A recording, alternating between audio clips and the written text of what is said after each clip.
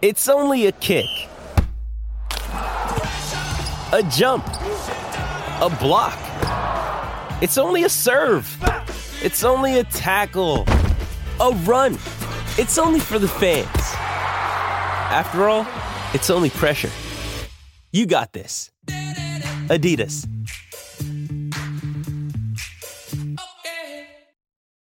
When you need mealtime inspiration, it's worth shopping Kroger, where you'll find over 30,000 mouth-watering choices that excite your inner foodie. And no matter what tasty choice you make, you'll enjoy our everyday low prices, plus extra ways to save, like digital coupons worth over $600 each week. You can also save up to $1 off per gallon at the pump with fuel points. More savings and more inspiring flavors make shopping Kroger worth it every time. Kroger, fresh for everyone. Fuel restrictions apply.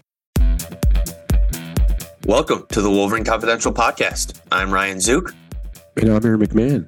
Michigan heads into Week 11 with the number one ranked defense in the country. But given its opponents, just how elite is that unit? Plus, Illinois started off strong, but has scuffled the past 2 weeks. How much of a measuring stick will the Fighting Illini be with Ohio State just around the corner? All ahead on this episode of Wolverine Confidential. Aaron, good to be with you. Just a two-man pod today as Andrew is in Brooklyn covering the men's hoops team that absolutely dominated Pitt last night. Wednesday night, 91-60 in their opener at the Legends Classic. Will now face Frankie Collins and Arizona State on Thursday night after ACU beat VCU 63-59. I'm not going to get too much into hoops today because it's football season, and we have a 10-0 football team to talk about. 2 games remaining, home finale on Saturday. And I guess we just start with a little bit of news, and it sounds like Michigan is getting healthier heading into Saturday's game. Yeah, we're in the kind of that home stretch here. 2 games left in the regular season. We're going to find out a lot about this team and kind of where, what their postseason is going to look like. Because obviously they're bowl eligible. They're in contention right now to return to the Big Ten championship, but that's obviously they got to win here. So, but yeah, injury wise, it's a mixed bag. I mean, we've seen guys that have been ruled out for the year. Guys have been banged up and not played in recent weeks. I think the big names at this point are kind of like threefold here going into Saturday's game. Donovan Edwards, who did not play in the second half last week against Nebraska, his status remains up in the air. It sounds like he re-aggravated something. It was one of the reasons why he didn't go back into the game. He didn't play much in the first half, really, beyond the first couple of drives, and he was in late in the second quarter on a blocking assignment. And then Luke Schoonmaker, he was also ruled out last week due to injury. Don't know what exactly it is because he looked fine the week before against Rutgers. But, Jim Harbaugh's asked about both early in the week. I think you asked him, Ryan, and he left the door open. He said, we'll see, which is probably good news going into the weekend. He wouldn't say much else other than that, but the fact that he didn't rule anybody out or it doesn't sound like there's anything long term. I would not be surprised if those two try and give it a go on Saturday. I don't know how much they'll play or what type of role they'll have because obviously Ohio State is looming. The other big name I think I was getting a lot of questions about on social media after the game Saturday and into Sunday was Mike Morris. He exited the game there in the second half on disclosed injury, was in the medical tent for a while, didn't come back. He did do an interview this week on I think the Inside Michigan Football radio show. He did say he tweaked something. He didn't say what, but he said he'll be okay. And he spent, I think, 4 hours on Monday in the training room trying to get right. So I suspect all three will give it a go. It'll probably be on a feel basis in terms of how they're looking and how they're feeling because you don't want to further re-aggravate something to the point where they just can't play against Ohio State. I think you need all three, especially Schoonmaker and Morris.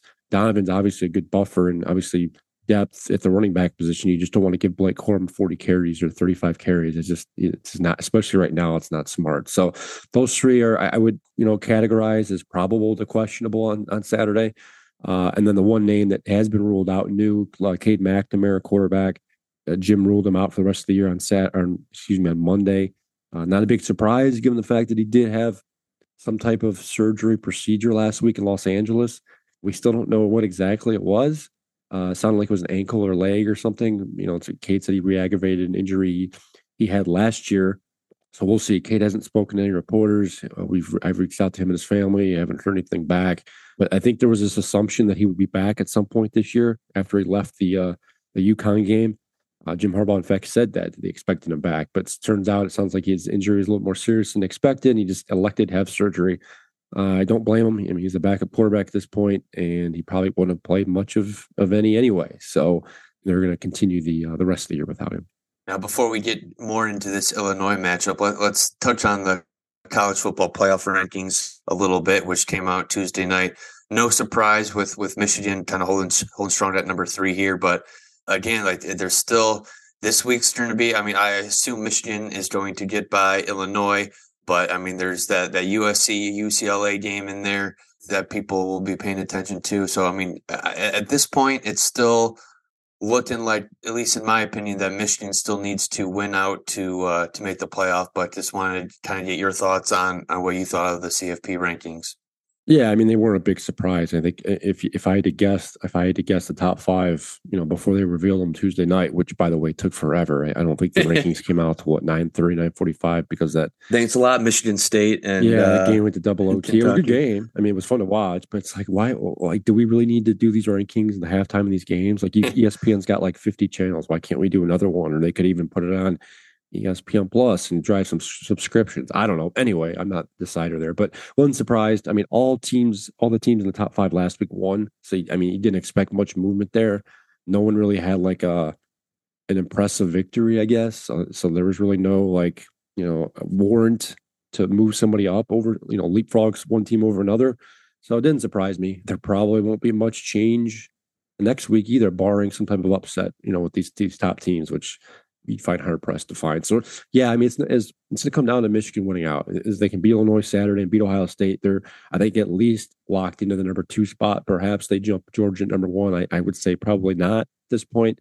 But listening to Boo Corrigan and the CFP committee discuss their rankings Tuesday night, it sounds like they really view Georgia as 1 and then everyone else underneath them. So it would take a lot, I think, for Georgia to slip. Obviously, a loss would do it, but I think Michigan would have to dominate Ohio State to get the number 1 spot. Nonetheless, I mean, if they went out, they're certainly, I think, going to be at least number 2, and again, put themselves in the driver's seat to return to the playoff. Yeah, I don't think there's any path for Michigan to be number 1 at the end if Georgia remains undefeated. Just even in the championship, the conference championship games, Georgia playing LSU would be a much tougher game than whoever Michigan would play from the Big Ten West. But yeah, I mean, even being number 2 would be a pretty big deal for Michigan if they can win out.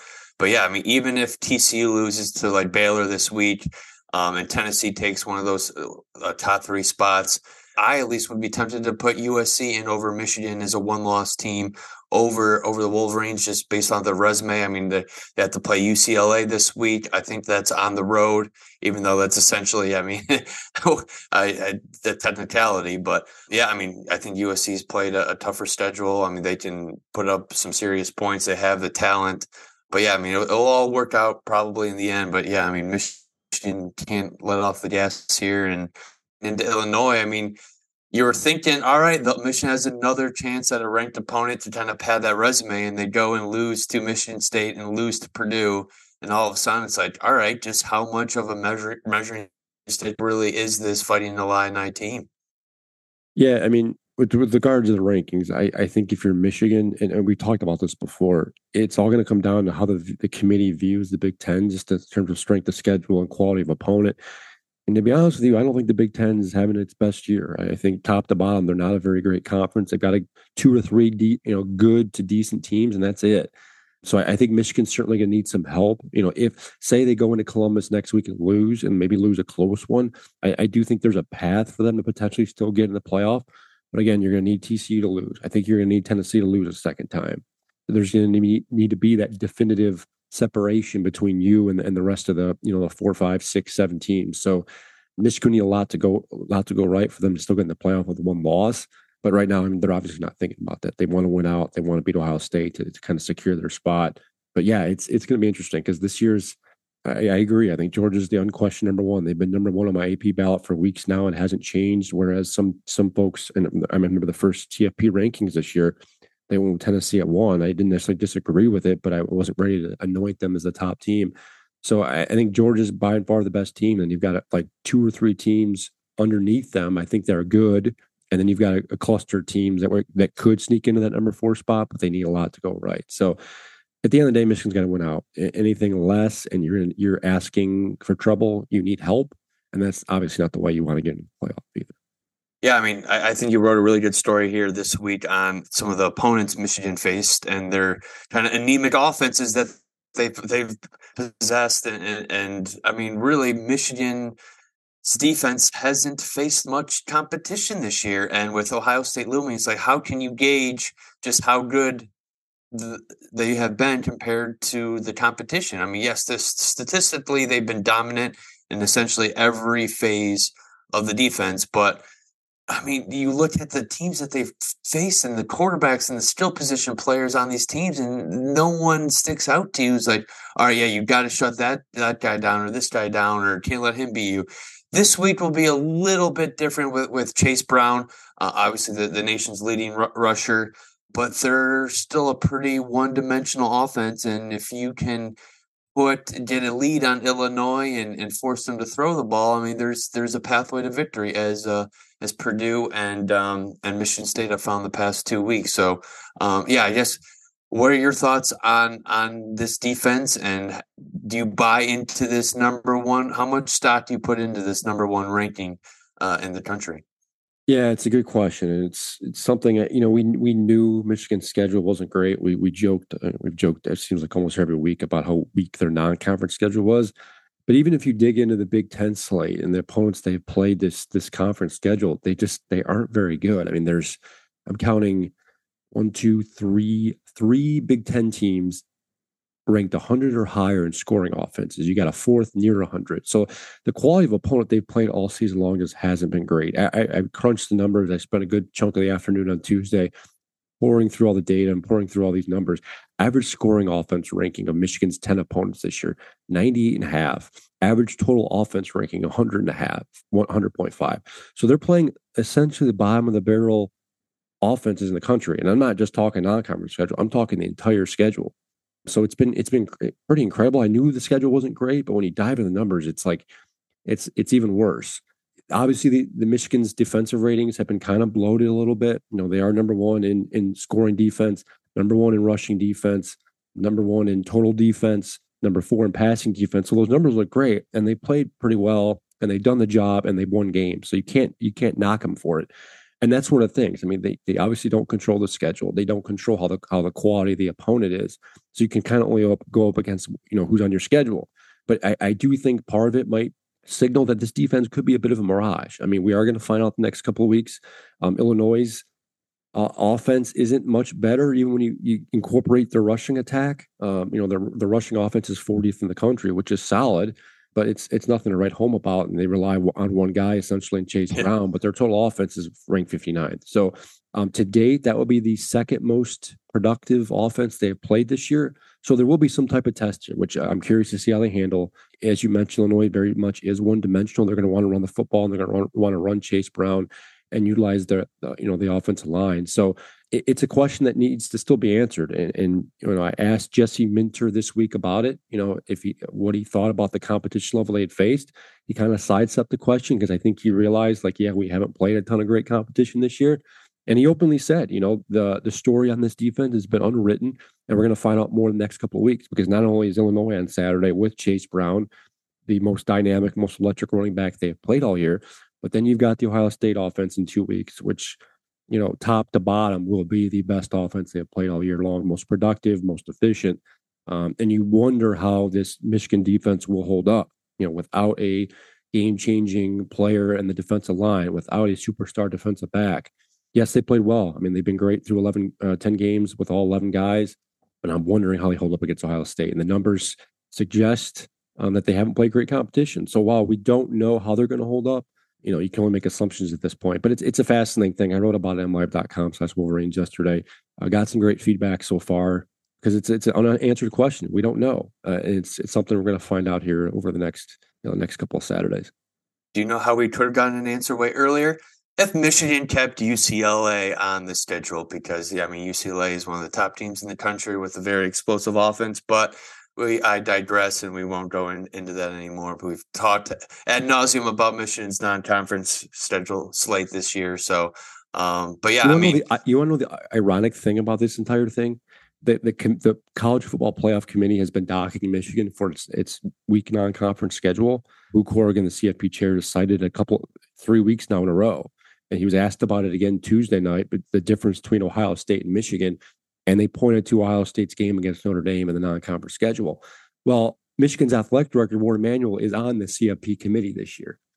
So he kind of gets to hear, I would assume he's removed from the room for these discussions. That's typically what happens when an athletic director is on the committee or that is the chair, or whatever the case may be. They're told to leave the room when the committee, the 13-person committee, is discussing their team.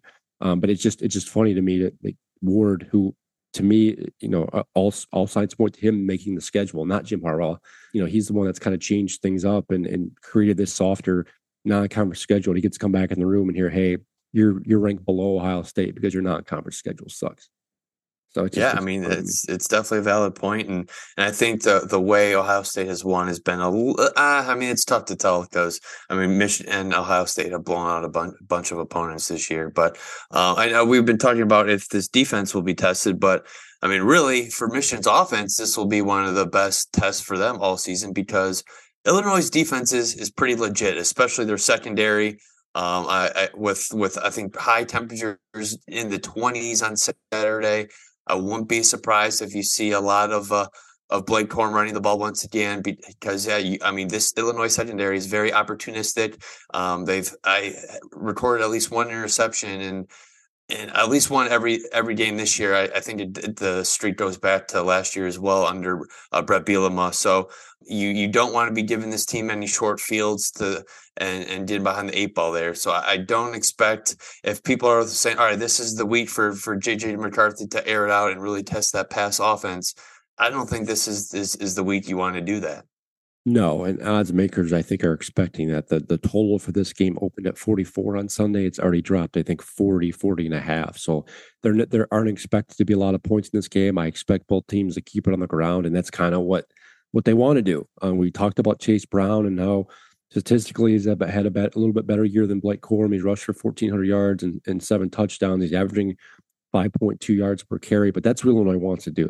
They're very, very similar in approach, and I think game plan is Michigan. They want to control the line of scrimmage. You want to eat up clock. They want to win on the ground, and they want to force turnovers. And they've been successful doing that in almost every which way. You mentioned the defense, 17 nation-leading 17 interceptions. Michigan has 8 for the year. Illinois has 2 defensive backs with 4 interceptions each. So they're forcing turnovers. They're getting the ball. They probably want Michigan to throw the ball, ideally. But again, that's going to probably depend on their ability to stop Blake Corum. And so far, we haven't really seen anyone, even in the Big Ten, that's been able to do that. So Michigan's probably going to run the football. They're going to try and do it on the ground as they have all season long. And as the coaches have said this week, we're going to keep running the football until someone stops us. And we're going to find out if Illinois can. Statistically, they've been able to do it. Like you mentioned, they're 6th in the country in rushing defense. Only giving up about 86 yards in the ground per game, which is pretty incredible when you think about it. Number 2 ranked defense, number 3 ranked scoring defense. So they've been very good. But as we talked about with Michigan's defense going up against some cupcakes, they haven't exactly had a great schedule themselves. Their non-conference schedules: Wyoming, Virginia, and UT Chattanooga, and largely their Big Ten schedule so far has been made up of the teams in the West, with crossovers against Michigan State.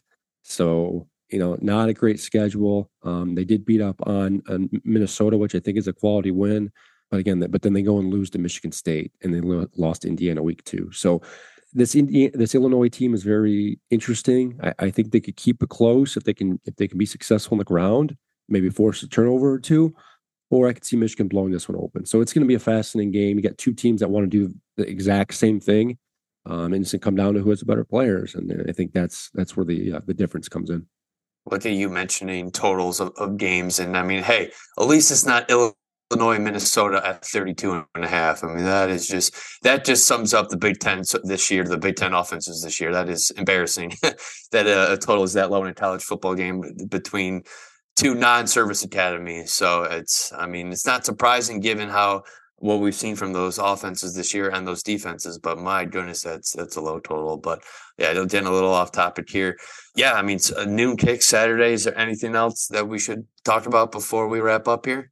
Well, I think the idea of a trap game, it's been thrown out there before this week, and whether this is one from Michigan, I think there's a valid concern there just with Ohio State next week. And the reality of the situation is even if Michigan somehow does lose Saturday, and it's conceivably possible, I mean, I wouldn't put it past it happening.